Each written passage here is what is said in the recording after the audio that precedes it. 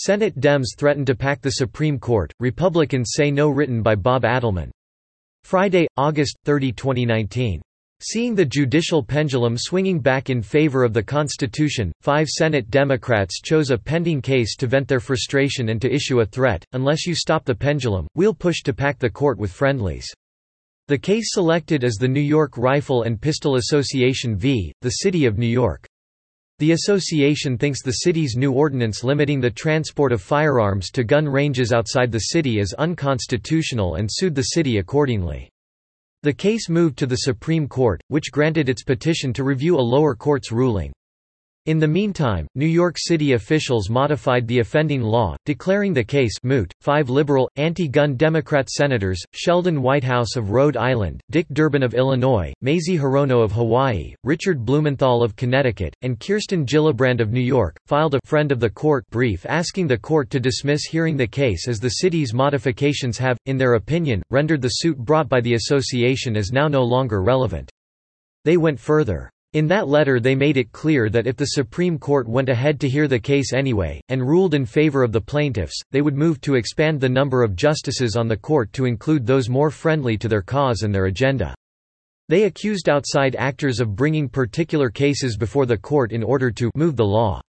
As scholars, journalists, and commentators have observed, this court has employed a number of methods to circumvent justiciability limits, the limits in legal issues over which the court can properly exercise its judicial authority, in decisions that moved the law. Others have documented members of this court affirmatively inviting challenges to long-established precedent, or leaving time bombs in opinions by including subtle dicta or analysis not necessary to decide a case with an eye toward influencing how the court will decide a future case. The senators concluded that the court is not standing back in dispassionate form and calling balls and strikes when it is laying the groundwork for future policy changes or soliciting opportunities to change policy. That should be unacceptable in the context of separated powers. This from a gaggle of leftist senators who have provably been substantially violating their oaths of office to uphold and defend the Constitution during their terms in office. Senator Sheldon Whitehouse, for instance, sports a rating of just 12 out of 100 on the New Americans Freedom Index for his tenure in the Senate.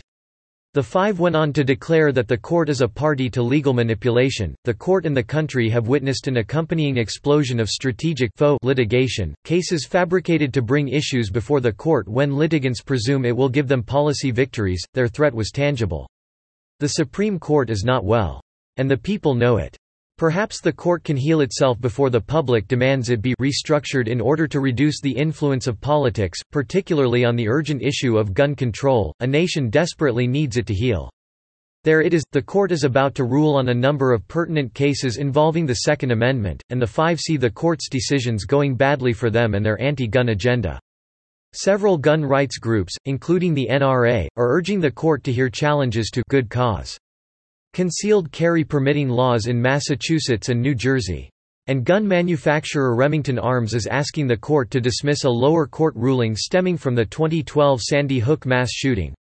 The plaintiffs in that case allege that Remington used unfair trade practices in marketing the weapon used in that massacre. On Thursday, all 53 Republican senators signed and sent a letter addressed to the court exposing the move and declaring that as long as they remain in office, packing or expanding or otherwise healing the court of its determination to uphold and defend the Constitution as originally intended by the founders was itself moot. From their letter. Several of our Democrat colleagues openly threatened this court with political retribution if it failed to dismiss the New York Pistol and Rifle Association's petition as moot. There is no greater example of the genius of our Constitution than its creation of an independent judiciary. Alexander Hamilton explained in Federalist No. 78 that the complete independence of the courts of justice is peculiarly essential in a limited constitution. Only an independent judiciary can guard the Constitution and the rights of individuals from dangerous innovations in the government, and serious oppressions of the minor party in the community. But that judicial independence is under attack. Democrats in Congress and on the presidential campaign trail have peddled plans to pack this court with more justices in order to further their radical legislative agenda. It's one thing for politicians to peddle these ideas in tweets or on the stump. But the Democrats' amicus brief demonstrates that their court-packing plans are more than mere pandering. They are a direct, immediate threat to the independence of the judiciary. Justices must not be cowed by the threats of opportunistic politicians. As for the 53 Republican signers of Thursday's letter to the court, for our part we promise this, while we remain members of this body, the Democrats' threat to restructure the court is an empty one. We share Justice Ginsburg's view that 9 seems to be a good number. And it will remain that way as long as we are there. Not only is that a warning, but a reminder to citizens involved in the freedom fight just how tenuous the hold is on constitutional limitations under attack by tyrants masquerading as politicians. One need not contemplate in advance the consequences if Democrats gained a majority in the Senate next November while keeping the House and replacing the present occupant of the White House with any of the gaggle of socialists vying for the position. One need only read a modicum of history to learn, or be reminded once again, of the terrors inflicted upon a people by a government without limits. Subscribe to The New American and listen to more by clicking podcast on the top right corner of our homepage. Also, please consider donating to help us push out more content for you, our listeners.